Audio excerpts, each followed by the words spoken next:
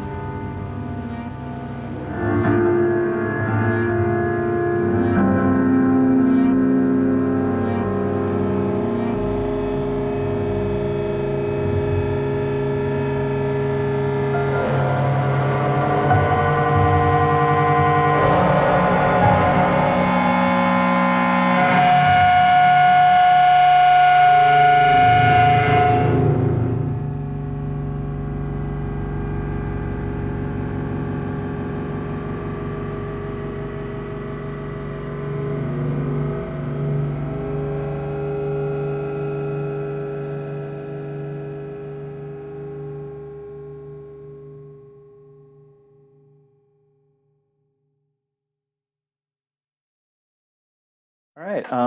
Robin, I listened back to your appearance on And Introducing. Oh, Um, sick. Cool. yeah. They're actually going to be the next guests. Oh, Uh, they're so cool. yeah, Molly's been really helpful with like help laid out like how to do the show. She's been really wonderful. So I'm excited for that. But I wanted to ask you about this point that you had early on about I mean, this was last year, I think, when you were talking, and you mentioned how music scenes were adjusting or dying as a result of the pandemic Hmm. and shifting into like an online subculture, or an online subculture was developing as a result. I'm pretty sure I would have the same train of thought about it now. Yeah. So, I think it resonated with me at that point because I found your music through your appearance on the Blowback soundtrack. oh, cool. Yeah, that was a gorgeous song by the way. I actually just listened to it while I was getting set up. Oh, thanks. That was, yeah. And you guys are Toronto based too? Yeah. Nice. See, that's maybe sort of what I was talking about. I've had more success in the Canadian scene from people hearing about me through reaching out to Americans, you know? How have you gotten connected with the Americans? The Americans. What happened? So I guess in 2018, I started listening to Chapo Trap House and then uh, met Brace from True Anon through the Blink 155 podcast, like a Blink 182 podcast that Josiah and Sam Sutherland do. Mhm. And through those guys, I met Noah last summer, um, and he was like my internet friend. And then I guess in December, they him and Brendan reached out to me and said, "We're doing this next season of Blowback, and do you want to contribute some music to it?" So that was amazing. I mean, I think that they knew like how much I really wanted to get composing experience. So that's been it was really fun. We worked on a couple songs, but I learned that I'm not very good at like exporting stems and files from Logic without like clicking, like just stuff that if I'd gone to recording school, maybe I would have learned. But we ended up using one of the tracks, so I'm grateful for that either way. Were you doing vocals on that track? Oh no, just synthesizers. Like it would be basically Brendan would send me like one section of the song and then I would add like you know those like drawings where one person draws the top of a monster and then you fold the piece of paper and the next person like Yeah. whatever that's called. But that's sort of how we wrote the songs that we did together. Like we would just send each other different things and then like, "Oh, why don't you add like this synth overarching all of it?" And actually it was the most productive and fastest form of songwriting I've ever done is like a collaboration because usually it's really like ego central, but Brennan's really like methodical and um I don't know, saying yes to everyone. It was like having a good improv duo or something like that. Just Nice. supporting your teammates. With your new record coming out, that's your fifth one in 3 years? Yeah. I mean, I don't know, maybe it's like quantity over quality, but some of it I like for sure. When I reached out to you, I had Noise on heavy rotation. Really? Um, Oh, thank you. yeah, record rocks, especially Heat Stroke. Thank you. Heat Stroke is the jam. Yeah. Thanks. The one with Aaliyah, right? Oh, that's a Hive Mind. No, that track is she's so cool. That was so cool that she played on that. Well, both of those back to back, I think I'm remembering because I just had it also on rotation Thank you. for a couple of days leading up. And yeah, both of those tracks back to back, obviously big 1-2 punch. The one with Aaliyah, big Kate Bush vibes and just like crazy, unexpected how much it goes there. Oh, You know, thank like you. actually reaching those levels. Like, wow, Thanks. really digging it. I've been trying to put together a set list for this upcoming show, and I forgot about that song, so I'm gonna put that on it. Nice. Oh, wow. Yeah. So that must mean you got heaters on top of heaters Not to really. make up for. I'm in the when you do like an essay for school and you like increase the like word space or like the space between words so your essay looks longer. Oh no. That's what I'm doing right Wow, now. that's a classic move. Yeah, with like adding a minute Classic of move. just like drum stuff to songs so that I can just like do noise things. and that'll take up time. Yeah, that way you don't need to talk to the audience at all. Totally. Yeah, I love doing banter, but I want to try not doing it. I don't think I've like when I've done my own small sets, I haven't done banter in a while. I think the only time I've done it was when like the audience was primarily friends. Yeah. Yeah, because I think I'm rambling right now, but it just felt a lot more fun and energetic to just keep going from song to song, even if it was making Vic play a really hard drum line for an extended several beats while I tune my guitar or like just a Snow Big. Nice. I understand Tonto is made because you had the residency. Yep. I was working on some kind of like weird headspace, like 80s pop stuff with Alaska from Yamantaka Sonic Titan at the start of January. And that's sort of what I was planning to release, I don't know, at some point this year. And then I found out about the Tonto thing the start of February. So put that on the back burner and then wrote all of those pieces pretty quickly. And then right now I'm working on finishing up these other songs. So that'll be what I play in my set in a couple weeks. But yeah, the Tonto stuff was really like first thought, best thought, hoping I get a record finished, but mostly wanting to like get a crash course in modular synthesis the way that you'd get like, you know how they tell you if you want to learn a language, like go to the country where they speak the language, otherwise you're not going to learn it properly. Like I think that was my primary goal with modular synths, because I can watch so many YouTube videos and like read descriptions and it doesn't do like it doesn't register. But like when I'm in the studio recording and it keeps messing up and I'm like, why is that not working? And someone says, oh, because your VCA is open. It's like, oh, that's what that is. I get it now. Like, but mostly I just wanted to make like weird sounding quartets. There's not really a unified sound to the album. It more is just a bunch of different genres that all have this synthesizer. So I'm hoping that creates like kind of a cohesive whole, but it is what it is, you know?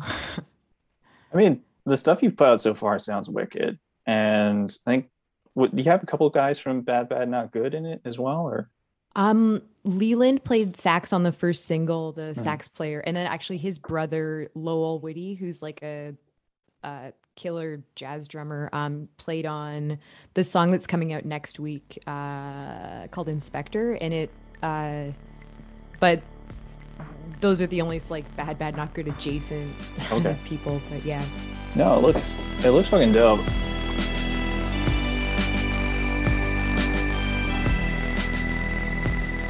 I think you kind of touched on what was going to be my next question. How the hell do you replicate any of that for a live set? Yeah, I mean, I was running MIDI into Tonto. Like none of the keyboards originally associated with it are functioning.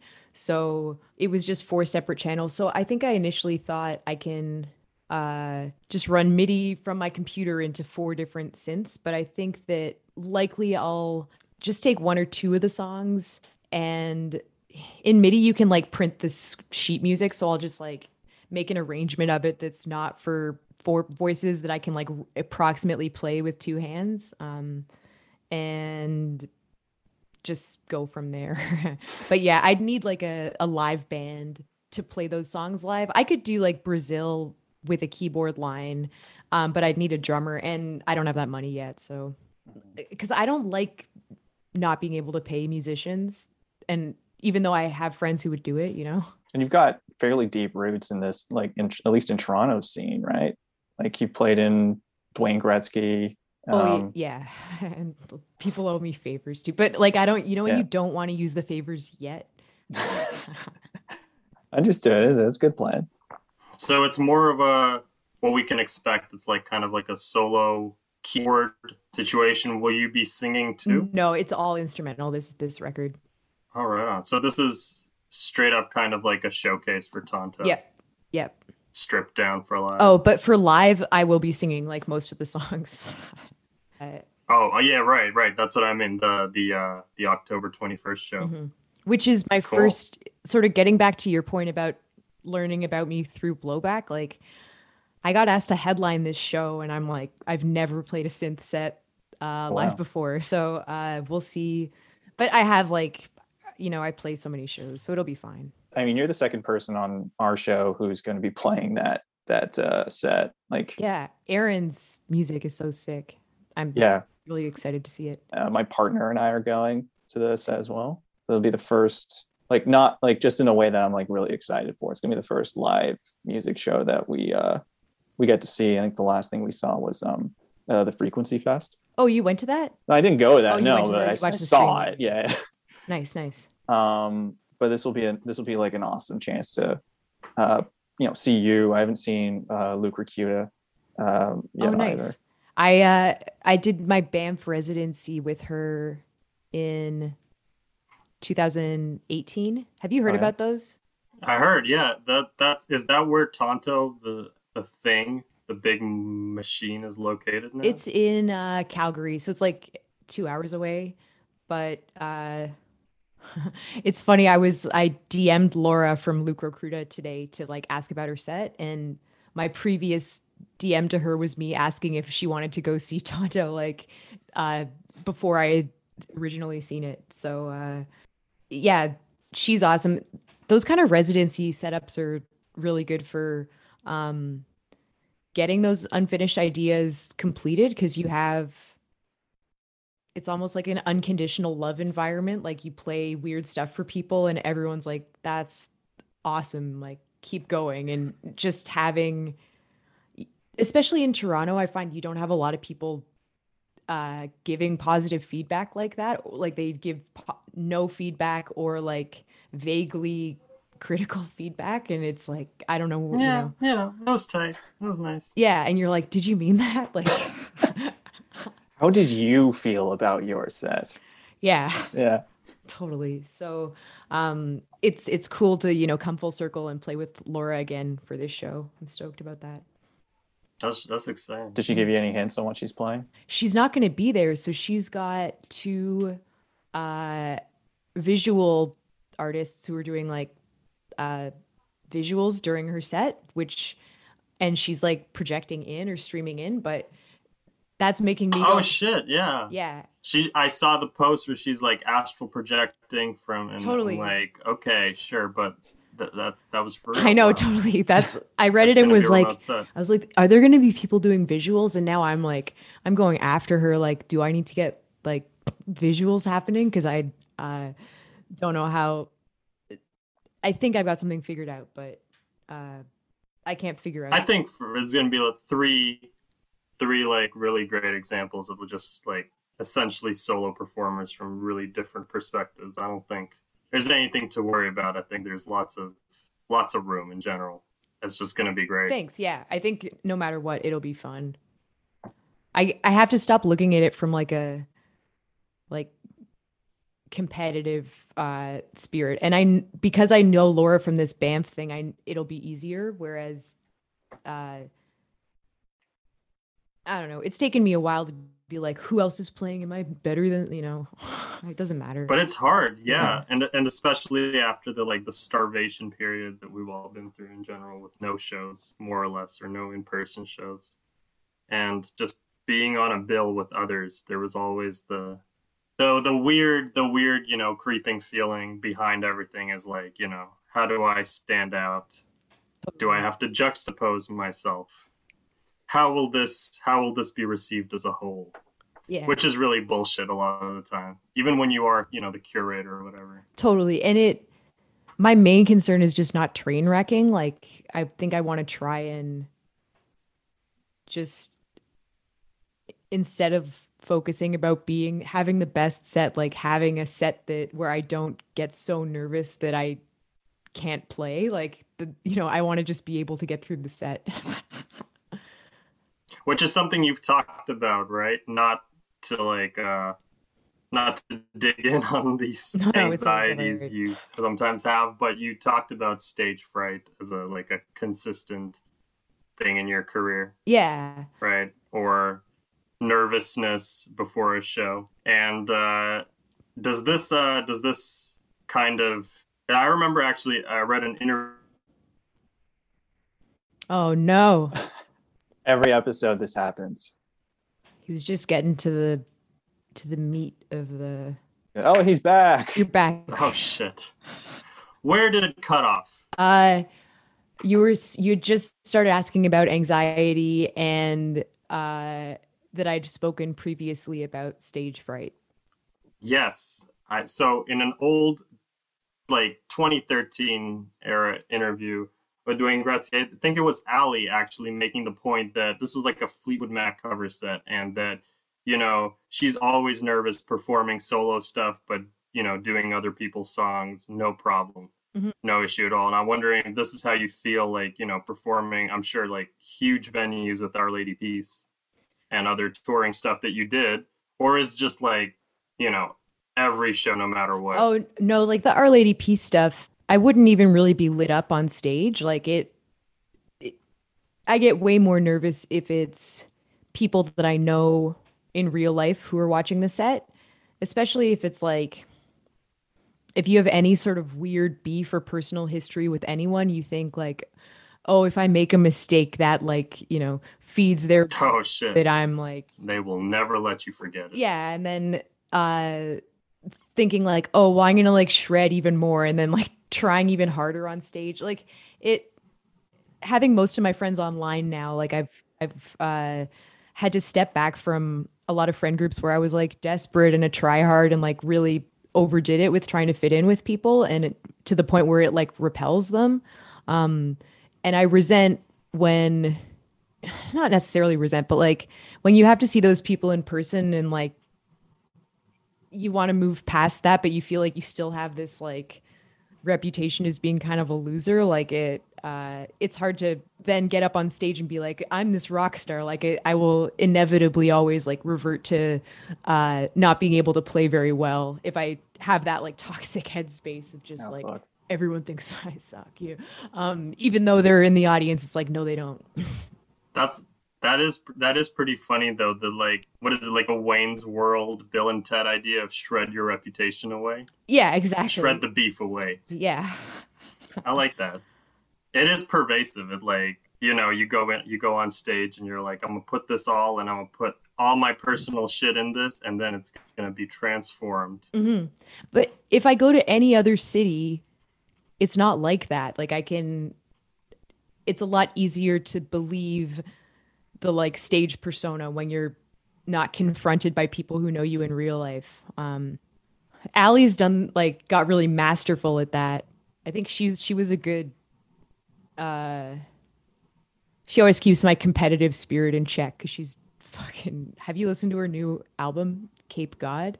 Yeah, more. Okay. And I'm like, I've been following kind of just like the stuff, you know, from the sort of like local cabaret stuff to she just transformed herself Oh man. into this Yeah. persona. And I remember like, I don't know, like Petty, you know, when she started wearing all the different types of glasses, I was initially, and we were in the band together, and I even messaged her like, I have to unfollow you because I'm so jealous. I can't handle this. And like thinking like, oh, Really? yeah. Oh, big time. Like Wow. it just, and probably burned that friendship bridge in a lot of ways. But, cause like when women are pitted against each other, it's like that across the board where it's a lot harder for women to be supportive of each other than it is, for women to support men, I think, in some ways. Like it, because there's so few opportunities still for women, although it is changing now. But this would have been what, 2013, 2014. Exactly. There's like those few spotlights that need to be filled, and Yeah, exactly. not much. And it was like, what can I do when my bandmate is this like coloratura prodigy soprano, like unbelievable performer. In that case, I'd always be like, well, I should just, you know, quit or whatever. But it's like, even if what I want to do is exactly the same as what Allie's doing, I wouldn't be able to do it in the way that I don't know. I found my like niche, I think, that's a bit different from what she's doing. So Found your own shades. yeah, and it's given me new respect for the fact that she can perform the way that she does. I don't know, like in a theatrical way, which is a lot more difficult, I think, than it seems. It must be, yeah. That's dope though. Yeah, Yeah. that's great. I don't know. I think she's cool. I DM'd her the other week and she wrote back like, "Thanks, Robin," or something. I'm like, "Oh man, I can't believe I know you now." She's so famous now. Well, I want to. That is. Oh, sorry, Vic. Go ahead. Nope, he's gone again. Ah, damn. All right. Well, I was actually going to bring it back to one of the earlier questions because I think each of your records has been remarkably different. Hmm. And is that just from just a sense of self-exploration or necessity? I think so. I got sober and then I was in like this would have been the start of 2018. Yeah, and I couldn't find any musical work and was doing like event setup at the convention center and Okay, yeah. was about to sign up for coding school. Basically, I had like my therapist was like, "Why don't you apply for a BAMP Center residency?" And I had two voice memos on my iPhone that were just like me angrily sitting at the piano like right after I got sober and just like hitting record. Um, and I applied basically to like appease my therapist and was like phoned in my application so much and they accepted me the day that I was about to sign up for coding school, which I probably should have done instead, be making a lot more money. And so I knew that was going to be a piano album. And based on the response from that, I basically settled like a legal dispute the following year that I wish I could talk more about, but I can't really. And then from there, I just thought I want to put this into two more records, like a synth album and another piano album that somebody else records, because I wanted to get into composing and thought that somebody who wants to like put sync placements of piano and stuff would be more likely to pick something that got recorded professionally rather than something I did in my studio. Um, so that was the behind the second piano album that got the Guardian review, which was nuts because I was sending out all my own press releases, and I think which sucks and is embarrassing, and like nobody ever takes it seriously when you're a journalist and you get a press release like check out my band. It's like even though it's a catch 22, right? Because if you don't have a label, you won't get a manager, you won't get the booking agent unless you have the label and like and so on. But yeah, that was a complete fluke. And then the synth record was my buddy Liam uh has a bunch of production equipment in his house, and his parents used to be in this like basically the Canadian Tangerine Dream called the Canadian Electronic Ensemble, and they have the second Jupiter 8 that was ever made. And it's just been his synth since he was like 6 years old. And so he knows it like the ins and outs of it like crazy.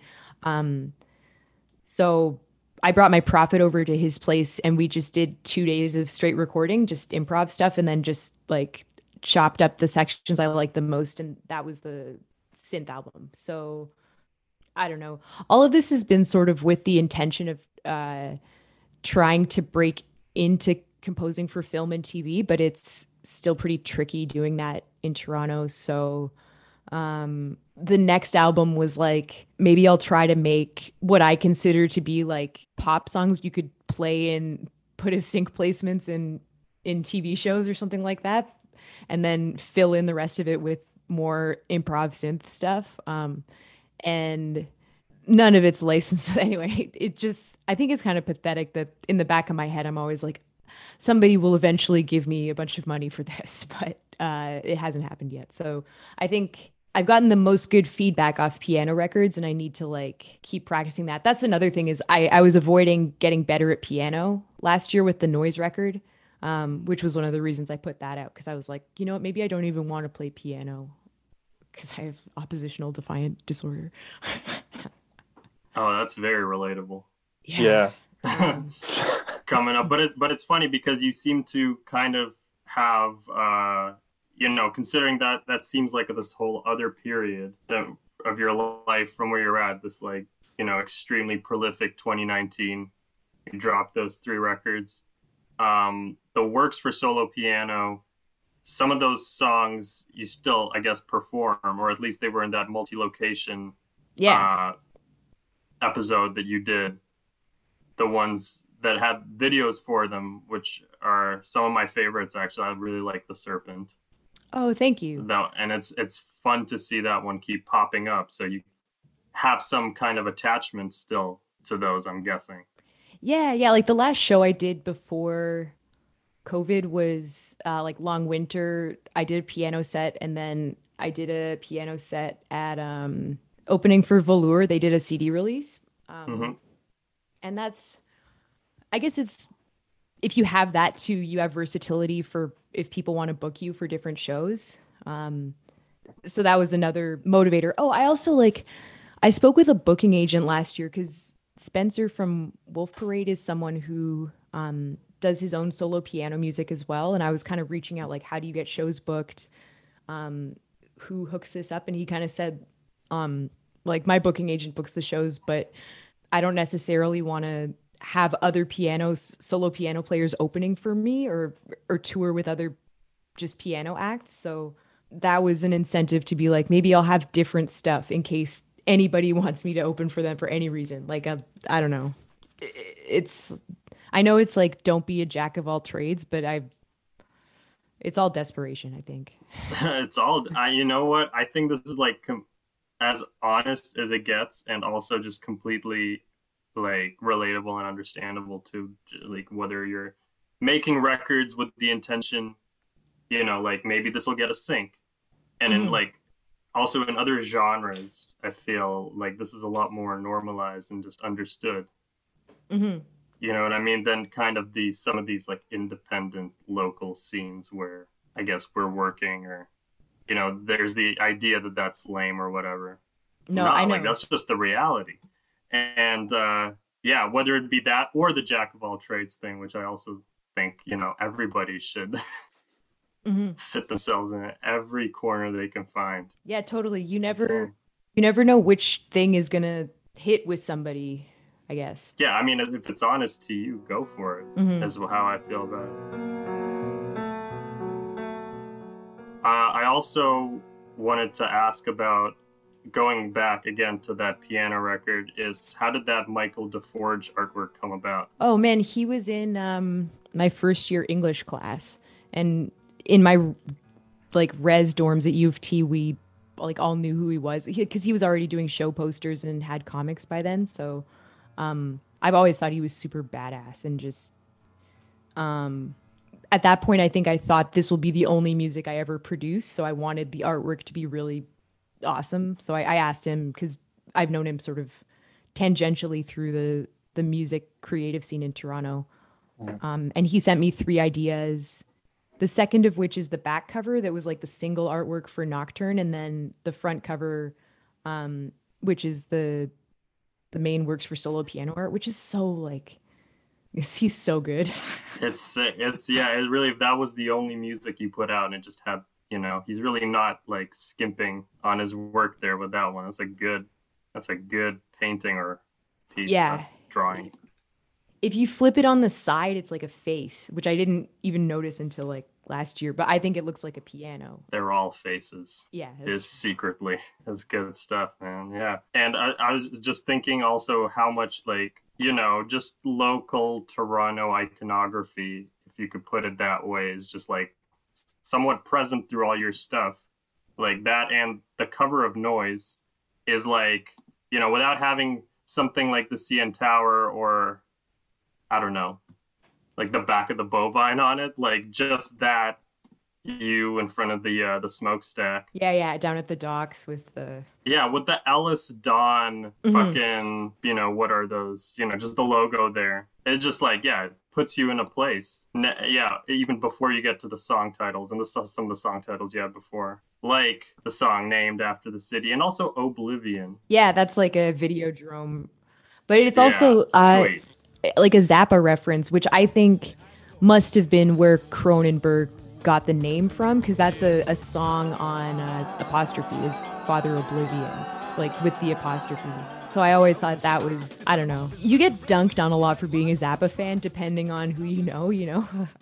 So I thought it was cool that Cronenberg like gets or like Zappa. And I also think that exact spot in Toronto when you're down at the docks really feels like a Cronenberg movie in a way that I've never experienced in any other like maybe it's the pressure of the air. It just, do you know what I'm talking about? It feels kind of depressing, but I do know what you, there's hella pockets around the city where it's like you can, you know, make your own Cronenberg movie in your head totally as you're walking. Yeah, even like, you know, King Street, where there's that building, like just around Yonge Street, where there's that building and it kind of splits off right by the Esplanade of like, and there's that building that's like really thin. I think so. I feel that when I go The one by where there like as the well. roads go around it. Yeah, Oh, that one. Yeah, it's like a big red building that looks like Inception. Like there's got to be a secret lab in there. Yeah. No, I feel like you get dunked on in some circles I ran with for being like really Toronto about your really Toronto project. Like, yeah, liking Drake and yeah, totally. Yeah, or no, just like, or just, you know, naming shit after just like neighborhoods you that are essentially your whole life, like, you know, if you live there or stuff like that. But I feel like when it's like, you know, woven into track titles, just like little references, it becomes these like little place marks of like memory or just like, you know, emotional states, like the weird air in that, you know, in that harborfront area kind of draws you in, puts you into these little worlds. That's interesting. I have thought the same thing about Toronto, and something where if somebody, let's say, is writing a song for a sync placement where they sing like, I don't know, in songwriting books, it tells you like, talk about it, the name of a street where you grew up. And if you try to do that for Toronto, like there I was on Spadina, or like going up the bathroom, like, but if somebody did that and they were from Boston and I heard their song, I wouldn't think about it at all. And I don't think anyone listening to that song in Boston would care, like, oh, they're mentioning a street from here. But like in Toronto, for some reason, it's so horrible when somebody does that. I've heard it successfully done in a Cold Spec song. Oh, I do know the one you're talking about, where she lists the subway great. stations. Yeah, that was the one like successful nostalgic Toronto moment I've had in a song. Yeah, somebody had a tweet. This isn't the same, but there's a Spoons video from the 80s called Romantic Traffic, and they all have like 80s new wave hair, and it's all set on the TTC. It's a really good music video, but it's one of the shots is someone with new wave hair like looking out over the DVP bridge.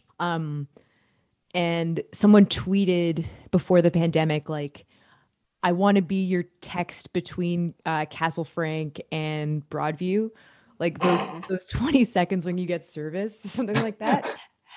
That's beautiful. That's actually, yeah. Yeah, totally. But it was beautiful. And it was one of the first times I was like, okay, not everyone has the same like generally bad attitude towards this as me. Because it's cool to talk about your city in that way. I think if you can own it. If you can, yeah. Or, you know, for a lot of people, it's just like the feeling that we're stuck here and we're tired of this shit, I guess. Mm-hmm. But then you get, yeah. When someone like who's one of my peers does a Cronenberg reference, I'm always like, oh, like, really, man? Like, so I could get if somebody did that to me, but if at the same time, I played in this band called Rural Alberta Advantage, who have a lot of songs about Alberta. The city, the songs are named after Alberta city. And when they play in Alberta, people go fucking nuts, and it's so strange. And they know all the words. Like if I had a song called Ontario about this place, it wouldn't be like that. Like, I don't think anyone's ever going to go nuts. To shine. Yeah, exactly. Like, even if I'm like, I can own the cringiness of it. Like, no one's ever going to freak out in Ontario the way that in Alberta, they freak out over the Alberta band. So, but it just goes to show, I guess. When you guys see it in like movies or television, does it take you out of the experience?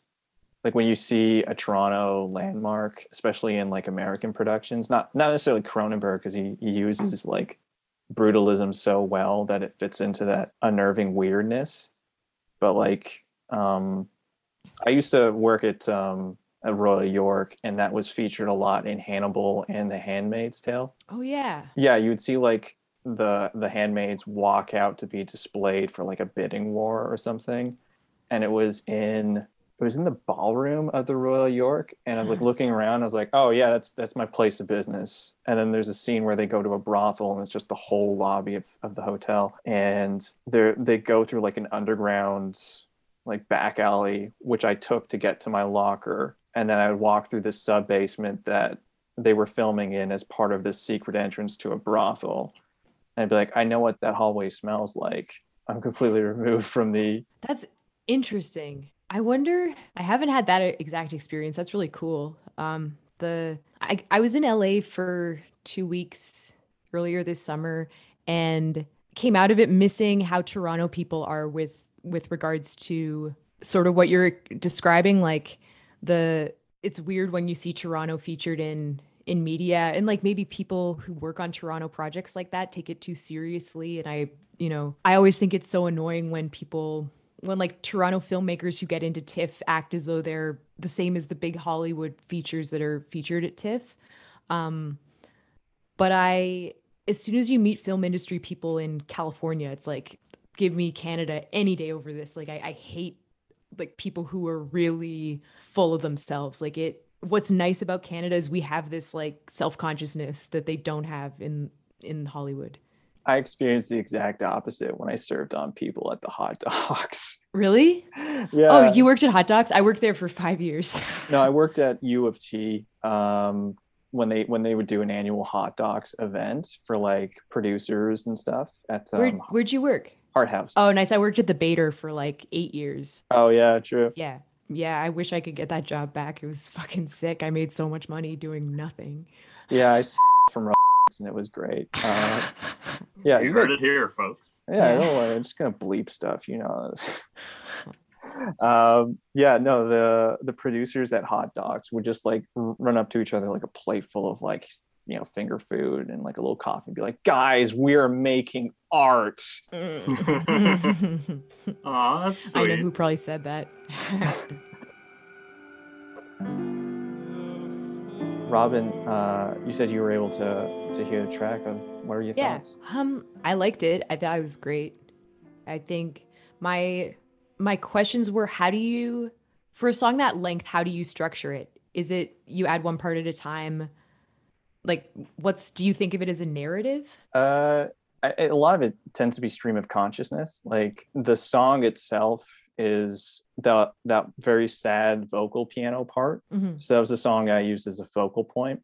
And I think I have started thinking about episodes and how I do it, because there are a few episodes that we've done where I've put the focal point song at the end and built up into it, and I thought that started to get a little predictable. Mm-hmm. So in this case, there was that song. There's a song that me, Vic, and our bandmate Gene are working on now that's in there. That's the more aggressive and loud one that is then chopped up and reversed on itself because it's not finished, and that sort of weirdness worked for me. But in front of the song, or around the song, The Raft is this piano piece that was recorded on my apartment-sized upright using like a 58 mic and really ramping up overdrive and gain just because I didn't have a good preamp. Mm-hmm. And that was the song that I actually wrote The Raft out of. I was just playing around, and I'm not very strong of a piano player, so I was just figuring out what sounded good and what I liked, and recorded 2 or 3 ideas on top of each other, mixed them out, reversed some ideas, and then had this piece called Nonsense that I think at one point I actually heard what sounded like the chord structure for the chorus of The Raft. It's like the float part. Mm-hmm. So that was probably the closest I've come to a narrative on it. the other parts was, I think I was thinking about was going through stems, unfinished song ideas that I had that were piano focused or piano based, like you were saying before, of trying to learn an instrument by diving into it. Mm-hmm. Other than that sort of sandwiching of the rap and the song that kind of, for lack of a better term, birthed it, I didn't really have like an actual narrative so much as, I'm going to borrow from Molly, but she described it as just kind of abstract and vibey, like what to me as the listener made sense going through. I think it varies from song to song, and if we have somebody coming on who's also like jumping in. I wish I had more time, because I would have loved to, like, especially now hanging out, like, it would be great to work on something like that. I would love that. I think I said this, but because I don't know you very well, I felt really bashful about saying, "Hey, come on my show, and hey, give me some free music that I can use for the show." No, don't worry about that. That's awesome, and it doesn't take that much work for me to do. Well, cool. I might hit you up for either one of the next few episodes of this season, or because that would be amazing. I love that. Sure. In general, for finishing unfinished things, I had an old friend who emailed Greg Saunier from Deerhoof once, like back when their website would just have their email addresses on it. Yeah. To ask him how he writes, and he said that the best way for him to write is to listen to 3 bands you've never listened to before and just like clog your brain with weird ideas that you've never heard, and that your brain will figure out like new pathways that will write new stuff. It's a good, Yeah. That's as good as any. I like that. It works. It doesn't work all the time, but it works like sometimes, because I don't know, like I just realized in the car last night that I've been trying to figure out how this one Tonto song ends, and I'm like, I know it's ripping something off. Like, what is it? I have to believe it's not something brutal, and it's the end of "Shine" by Collective Soul. It's like like the 4/4 outro. Like, oh my god! And I heard it on the radio last night. It was like, fuck. Of course. So like no one's gonna figure that out. Oh man, we had something like that the other day. Yeah, I think a part I wrote. Just a little bit too Duran. See, that's awesome. And I would have even been fine with it being Meatloaf or Todd Rundgren. But yeah, the shine part of the Collective Soul outro. It's not even a value judgment. It's more like, this might get us sued if we tried to pass this off as our own. And I wouldn't even know it, because I don't know what song this is, but it's definitely a real existing thing. And it's funny, didn't Nick from Islands just have that happen to him? He had it, well, 2 ways. There's a new TV show that completely rips off the Serial theme song that he wrote. And he complained about it on Twitter, and Selena Gomez stans like came for him to be like, "You're shit, you're nobody. Doesn't matter, nobody knows who you are." Oh fuck. And I didn't hear about that. Yeah, but unfortunately for him, he also had that. I just finished tour with Nick, so I've spent a lot of time with him, and I totally believe that he just accidentally thought the demo he was working on was his own song. In this, like, how did I come up with this wonderful, song? It's only too easy. Yeah, no, it must happen. Like, it's wild that it doesn't happen more often, is what I thought reading that. And it's interesting that the song ends in a different way. And that's like the proof that that's true, I think, is that halfway through the song it's a different ending. But no, I don't believe there was malicious intent there. But I was reading. It's actually just a scary thing to think about, just how like it can happen to you. You know what I think is, Since You've Been Gone, we were listening to that in the van or what, it was on the radio. We didn't have an aux cable for this one portion, and there's that section in the middle where it's the same breakdown as Maps by Yeah Yeahs, but Since You've Been Gone is by like Max Martin or Dr. Luke or something, and he was just Max Martin. Keep Dr. Luke out of this. Oh yeah, okay, so well, still bang with Max. It's true, I know. God, hope he's got, anyway. Max Martin was able to just say, no, I didn't rip that off, which is so blatantly like exactly the same. I think they did say they were like, I think Kelly actually heard Maps. Oh, the days where you were like, man, have you heard this new indie band? Yes. Yo, they're crazy. And she's just like, this is the best thing. And she just like, I think brought it to them and straight up asked them if they could do something like that for her. So I think any denial they have on their part now is kind of moot because that was the reference track. But I think it is far enough. I don't know. It doesn't, I never actually understood those comparisons all that much. I know that after Sam Smith won the Grammy for the song that's just Won't Back Down, then he had to pay royalties. But at that point, you've already got a Grammy. So isn't it like, I don't know. Is that the one that sounds like Tom Petty? Yeah. Won't you stay with me? 'Cause you're all I need. Like, no, I won't back down. No, I won't back down.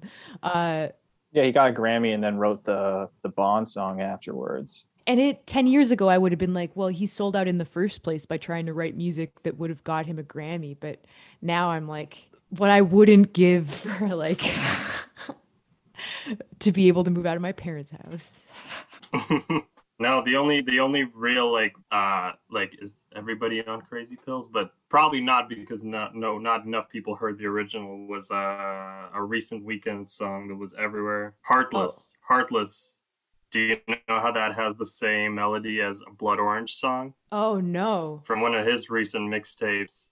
I think it was Dark and Handsome with Tori Moi. And yeah, I'm just putting it out there because I've been telling to anybody who would listen, it's a rip. Come at me, Abel. No, I think the Flashing Lights or whatever, Blinding Lights is Young Turks by Rod Stewart, and it's Take On Me by Aha. But it does a really good job of not sounding enough like either of them that he could get canceled for it. Also, how old are you guys? Are you guys in your 30s as well? I'm 33. Yeah, same. I am not there. Okay. Well, I was just on tour and the A&R guy is like 22 and I was playing Deer Hunter, like a 2008 Deer Hunter song in the van, and he had never heard it or heard the band, and it was like, oh, there's a whole generation of kids who are completely unfamiliar. Like now is the time to rip off Yeah's Hunter, like Pitchfork early indie stuff, because like the people who are going to book you have never heard it in their lives. Yeah, I guess that doesn't work for like anything off of Turn Off the Bright Lights. Yeah. Like anything that's been re-rated recently. Oh, totally. Yeah. It like the Pitchfork people will know, but yeah, but they're going back on their word right now. They just had a whole thing on like we were wrong. Not necessarily. Not necessarily. The review was I was 14 when this came out, and now I don't understand it. Was that it? That was. Oh, Turn On the Bright Lights. I just saw an article where they're like, what we would have rated these 10 albums, had we been woker. Yeah, that's the same one. Thanks, guys. I got like in shit. It didn't. I saw it. Yeah, that was thanks. I shouldn't have said the word autist. That was my bad. But did you see the guy's reply before he deleted it? I saw the first one because was this one of the writers who was tweeting at you? No, he was just quote tweeting it and saying, "Isn't this great that Liz and PJ like got re-rated?" And I was like, "Yeah, like." Of course, obviously, if a woman is liking this, she agrees with that take. Like, and so I quoted it saying that, like, imagine there's like a Pitchfork autist who gets like secretly just wants the Wilco Sky Blue Sky album to get re-rated. And so he's like pitches it in the veil of this, like, we'll give PJ and Liz some more points. And he within 30 seconds wrote back like, I don't write for Pitchfork, fuck you. Where like why are you and then deleted it, but he thought I was calling him autistic. Like, how am I supposed to know that you love Sky Blue Sky so much? Which also was so funny. Because obviously he did really like that album, which it's a good album, but he deleted it. And then I apologized. It was fine. I have never heard of Wilco, so I'm out of the loop here. They have an album called Star Wars, and it's got a cat on the front. You could tell me anything, I'd believe you. I'll do a share screen. So many. It's so pathetic when like how long ago did that album come out? I was on a plane, I think, when I was listening to it. So 2016. That's such a weird way to remember something, by the way. Totally. I feel like if you're over 40, you're not allowed to make a like something that relates to Star Wars or comic books.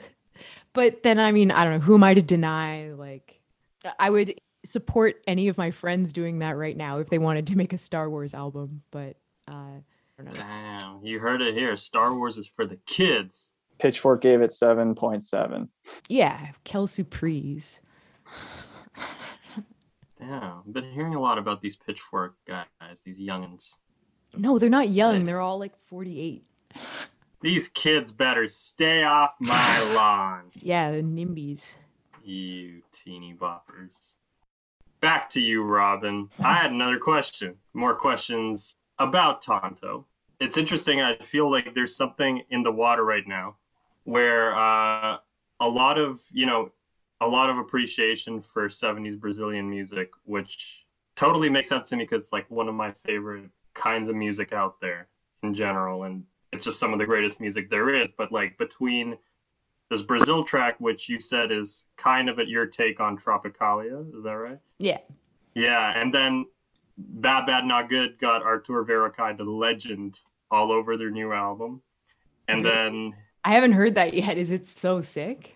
it's true, yeah, he does string arrangements. He's 76. It's great.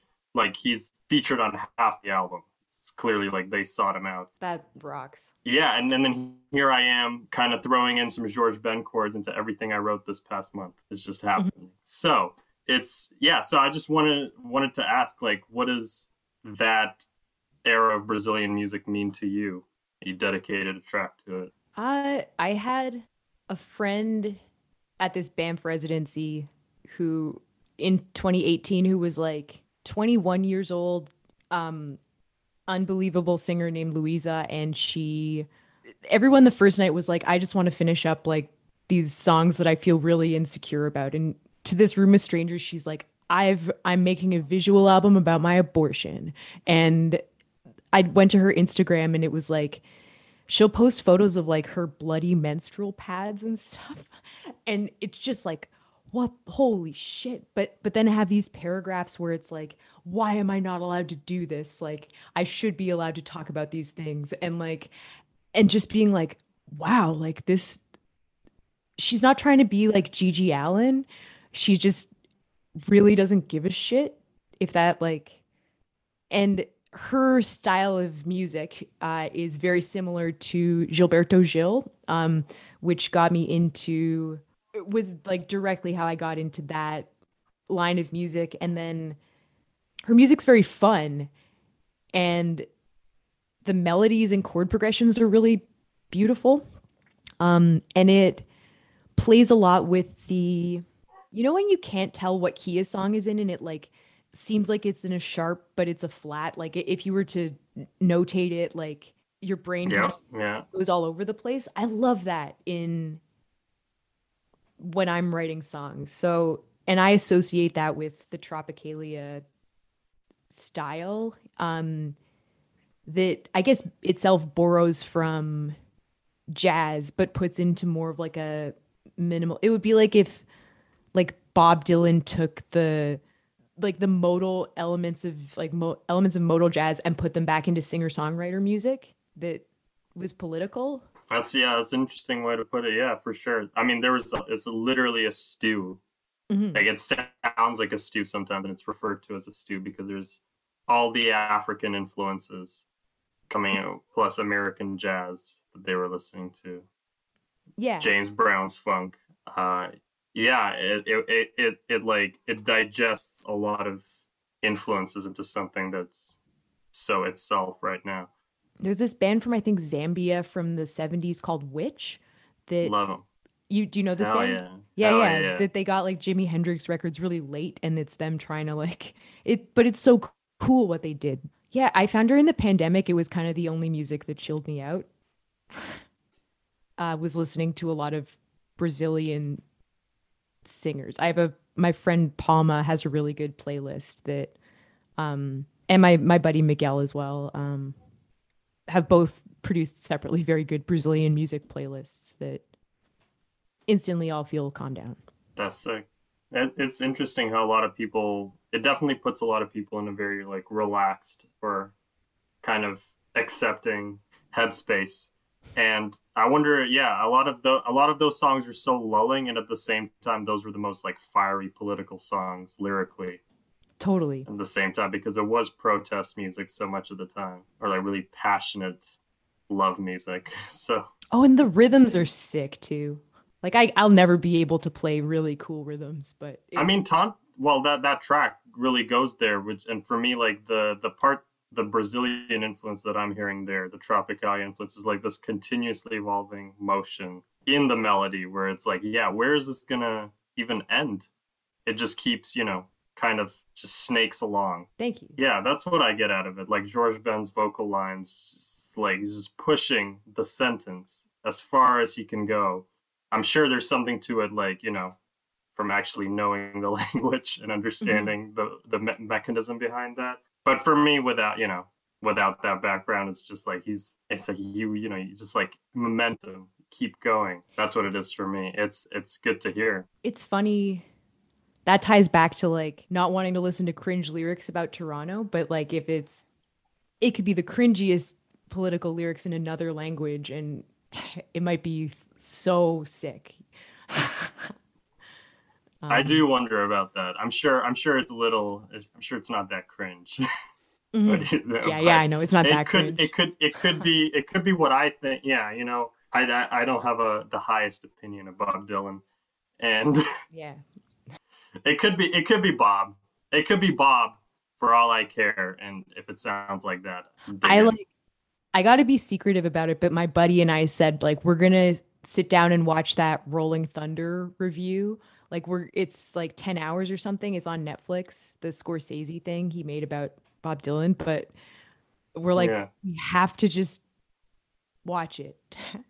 And so we can know if he's like I've never been able to get into him either, but This will be the test. he's supposed to be the guy for lyrics, even though I don't. Yeah, that's what people say. Keep hearing about this Robert guy, I this know. Zimmerman, this new kid on the block. But I think it's because he's really good at being hyper specific, but also seeming completely ambiguous. I think, yeah, there. I mean, also, a lot of people talk about his surrealist I don't even qualities, know. which is like, and it's for me, and I can say this lovingly that it's like a lot of like justifying nonsense. And it's just or Mm. intellectual over intellectualizing nonsense. I feel like even he would agree, wouldn't you, Bobby? I know it Wouldn't you, Bobby? exactly. It would be a Bob Dylan move for him to agree that what he's doing is It just. ain't all that deep sometimes. I got really into this band Prefab Sprout over the pandemic, and you familiar with its like British new wave Yeah, thing? yeah, yeah. They're really breezy, Yeah, and like but also Tom proggy. totally and like theatrical pop or something. But there's this thing, Tim's Twitter listening parties where they get these old 80s and like, two present day acts to live tweet the album. Everyone listens at the same time, but the band is saying like just studio stories and stuff. And the singer from Prefab Sprout never tweets. He's a really good lyricist too, and tweeted for this one album where he came on and was like, I'm on my brother's account. His brother plays bass, and he's like, uh, this album was my like conception. What if Elvis had gone into hiding and come back instead of like fat Elvis that died, like had come back this sort of cyborg crazy, like had a it's called the album's called Jordan the Comeback, and it's all like this imaginary Elvis character. And then he was like, since then I've seen his my projection that I invented in like Blade Runner movies and all over the plate, like just started going a bit like crazy, and then was like, all right, everyone, I'm logging off, like goodbye. And I was like, that's cool. Like it's cool to be like fucking nuts in an album concept and not basically ever telling anyone. And then if you start to tell people, be like, okay, never mind. Like I don't want anyone to know that this like I predicted this crazy Elvis holographic persona. Yeah, those guys were on some prefab sprout. There's a lot. Yeah, there's a lot of stuff. there's a lot of weird ways they come back recently.